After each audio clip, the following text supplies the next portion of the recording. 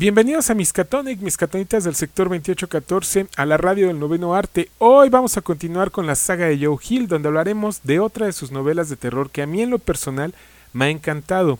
Esta es El Traje del Muerto, cuyo título original en inglés es Heart Shaped Box, caja en forma de corazón, y fue la ópera prima de Joe Hill y al día de hoy es una de sus novelas más conocidas, además de que ha sido elogiada por críticos y lectores por igual, haciéndose acreedor a varios premios como el Bram Stoker.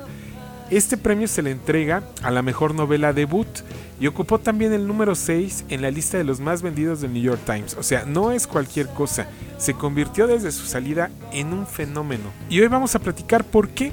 Ellos ya hicieron la tarea, ya lo leyeron y quedaron encantados y se dieron cuenta de todas estas referencias que por ahí están clavadas dentro de su obra de Joe Hill, lo cual vamos a seguir explorando en los siguientes episodios. En esta particularmente, al igual que en sus obras subsecuentes, El Traje del Muerto está plagada de referencias a los años 90. Por cierto, un saludo a los Karmafrikis por ahí, ellos ya hicieron la tarea de leer el libro que les recomendé en el episodio anterior.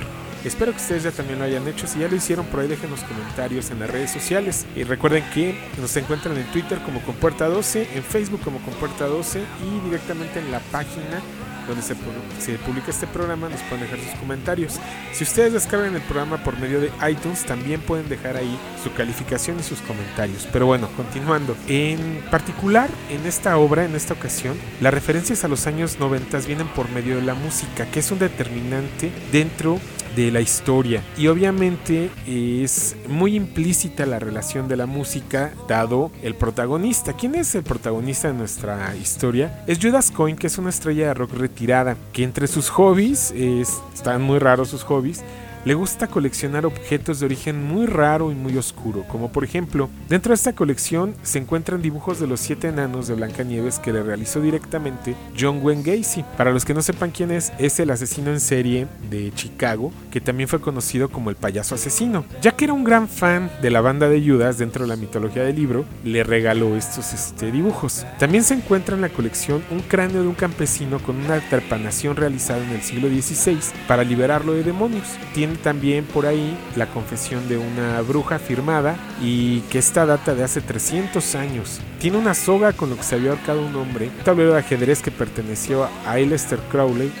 Para quienes no sepan quién es, les recuerdo escuchar los episodios dedicados a Lovecraft, ahí platicamos un poquito de él. Él es el líder de la orden esotérica de Golden Dawn, y también entre sus coleccionables tenía una película snuff, la cual le ocasionó a Judas bastantes problemas y es uno de los motivos principales de la separación con su esposa. No sé si recuerdan que en los años 90 y para principios del siglo, del año 2000, se rumoreaba mucho acerca de este tipo de cine y existían muchísimas leyendas y mitos acerca de su existencia. Pero, ¿de qué va esta historia del Traje del Muerto? Bueno, para un coleccionista de este tipo de objetos, era irresistible completamente comprar un fantasma en una subasta de internet que había encontrado su asistente. Pero va a descubrir a la mala que el traje está maldito y que ha de traer a su vida una fuerza oscura y completamente maligna. La trama del Traje del Muerto es muy intrigante y llena de giros inesperados. La prosa de Joe Hill es vívida, es muy evocadora, lo que hace que la atmósfera de terror se sienta muy real, pero lo que realmente vale la pena es la profundidad de los personajes. Judas Coin es un protagonista complejo y convincente con un pasado oscuro que lo va a perseguir durante toda la historia. Los personajes secundarios también son interesantes y están muy bien desarrollados,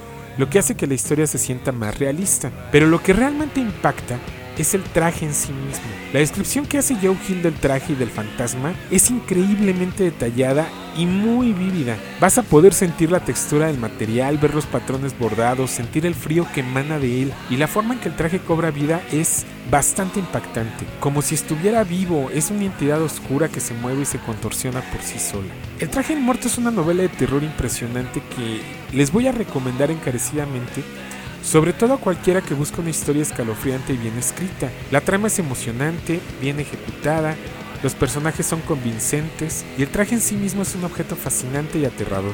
Además de que está aderezado por metáforas sutiles acerca de la muerte del hard rock y del glam, con el breve surgimiento de Nirvana, solo para darle ocaso temporal al rock con su suicidio. No es ninguna coincidencia que el título en inglés sea el mismo que el de una canción de Nirvana, y el suicidio es un tema muy presente en la novela. Incluso es una de las formas en que el fantasma busca terminar con sus víctimas. forzándolas a cometer suicidio, así como un miembro de la banda de Judas, que también terminó con su vida por su propia mano.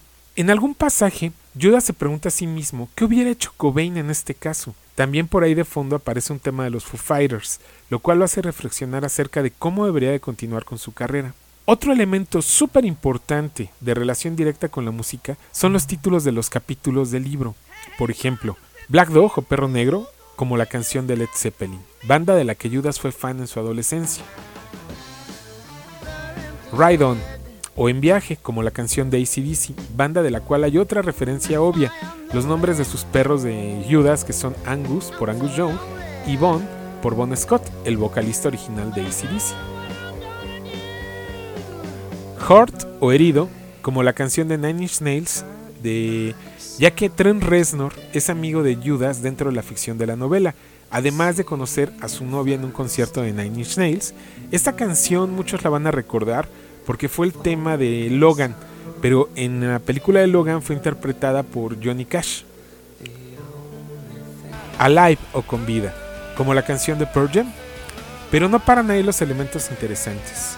Indaga mucho en el conflicto padre-hijo, en el machismo de aquellos años ausentes de equidad de género y corrección política, pero que sin pretenderlo, nos explica por qué la llamada generación de hierro crecimos con estos lastres. Historias de abuso infantil. En general es una historia redonda que no vas a poder parar de leer una vez que la inicies. Me gustaría decirles más, pero no quiero echarles a perder la experiencia de leer este gran libro. Quiero que al igual que yo, se queden atrapados en la angustia e intriga de Judas por liberarse de la maldición del fantasma. La novela está escrita meramente de forma cinematográfica, y la novela en cierto momento se termina convirtiendo en una road movie que hace un homenaje a la película de terror Jeepers Creepers. Muchos la vimos recientemente, que era un remake, incluso salió una segunda parte bastante mala, pero lo que vamos a ver en la novela, la descripción de qué nos describe el vehículo del muerto, y este vehículo es completamente el que nos platicaban de Jeepers Creepers, pero la de los años 60, y cuando ustedes la vean, si ya vieron esta película, inmediatamente les va a hacer referencia. Desde 2007, Warner Bros. Adquirió los derechos de la novela para llevarla al cine, pero nada ha pasado desde entonces. Para no variar, Warner congeló la historia por ahí. Definitivamente, El Traje del Muerto es un must read. Esto es todo por hoy. Es un episodio muy corto, pero necesario. Necesitaba ya escribirlo. Pues no olviden de seguir descargando nuestros podcasts, les agradezco mucho. Ya estoy preparando el siguiente episodio. Para los que son muy cercanos a mí, saben que pasó por ahí un evento bastante fuerte o desagradable en mi vida, del cual no voy a mencionar más. Esto me llevó a retrasar bastante la salida del programa. Pero bueno, vamos a darle para adelante. Y sobre todo coincidió en que es un episodio muy musical. Este episodio lo dedicamos con cariño a Iván Godínez. Te agradezco mucho todo el apoyo que diste a este programa, y donde quiera que estés, te mando un abrazo. Yo soy Gilberto Cárdenas y esto fue Miskatonic, la radio del noveno arte.